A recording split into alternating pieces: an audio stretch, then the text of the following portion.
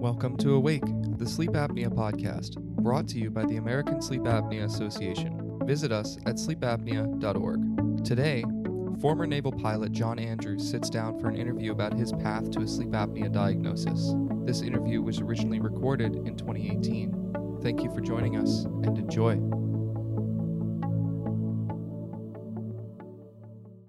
So, John, first I'd like to just ask you, what was life before treatment for you? Life before treatment was a lot of falling asleep during the day, or when I was not sleeping, being tired. I was in the Navy and in aviation. We got call signs, and before I got my official call sign, one of the ones that I got initially was dozer, because I'd fall asleep in briefs. Driving a car was often an interesting event. My sister tells the story to this day that I was dropping her off of college, and we were going through the Hampton Roads Bridge Tunnel, and I went through the tunnel asleep. As I said, I flew, and it caused me concern. The airplane that I flew, we would normally fly 4 to 6 hour flights, and so there were times when I'd fall asleep in the airplane, and thank God for autopilot.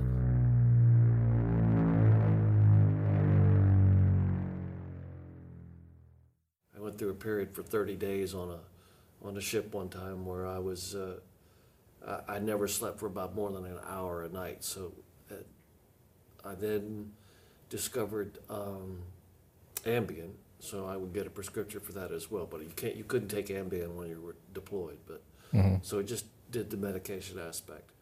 It was a horrible story for me at the time, but I was with a 4-star admiral. I was his aide, and we were on a VTC with the chief of naval operations and everybody around the world. And I was sitting behind him as he was on the VTC, and I fell asleep and I snored. And so that went out for God and country to see, and he turned around and yelled at me and said, get out of here, go wake yourself up. But it did affect me. When I first got diagnosed, I was still deploying, so I couldn't get a CPAP machine, and they gave me an oral device. And that helped. It certainly helps with the snoring aspect.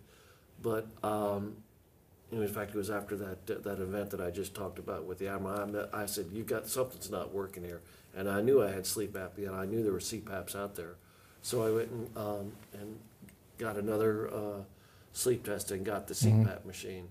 And I remember the first period after using the CPAP machine, it was a marked difference. I felt like that was, that's what good sleep, what real sleep was like with that machine. But there were drawbacks for me, and I stopped using it. Well, I really like the way I feel when I do use it. So it worked when you used it? Like you read about. Yeah. Technicolor? Yes. Yeah. So what advice would you give others, given your experience so far? The machine works. Figure out how to use it.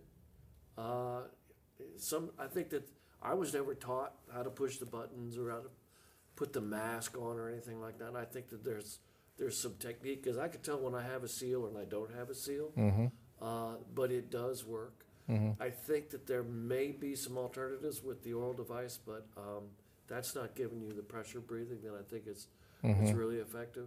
For those who, sleep apnea is an underpublished disease, if you want to call it a disease. I guess it is a disease. And, many times I often felt, well, you're not measuring up because you're falling asleep here during the day. And with the people that it doesn't happen to, what's the difference? Well, you must be lazy or whatever the thing is. But so there's a kind of an inherent bias, isn't there? Oh, it really is, you're weak if you're not, able to stay awake. And I can't tell you the number of times I myself will sit around the room and you see the people fall, dozing off, and wow, you're a real slacker. How come you didn't prepare properly? Or we're taught to be judgmental in that. Yeah. It is there's a stigma associated with it. There really is. So how do people get over the stigma? What advice would you tell somebody? I don't know. Maybe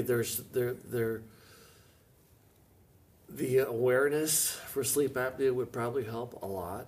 You know, that I see people now.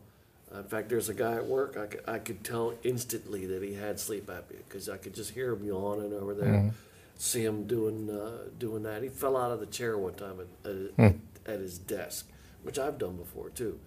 And I said, "Hey, Mike, you know, I think you have sleep apnea. You need to go get checked." It took him.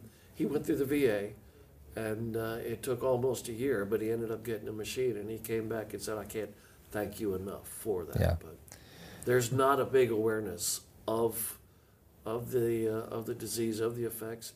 You know, treat it with coffee, or treat it with, you know, medication, or the effects of it, not really the disease itself. So.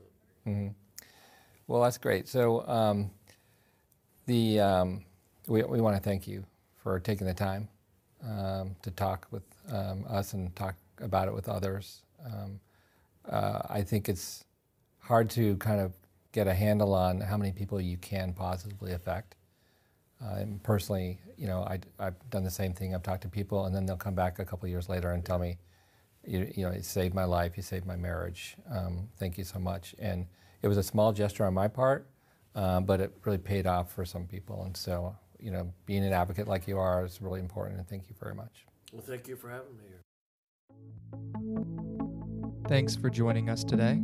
Visit sleepapnea.org to get more video, audio, and blogged content. Also, you can register at sleepapnea.org to be included in the conversation and updated whenever new programs are available. We hope you all stay safe, we're in this together, and we'll see you next time. Thank you.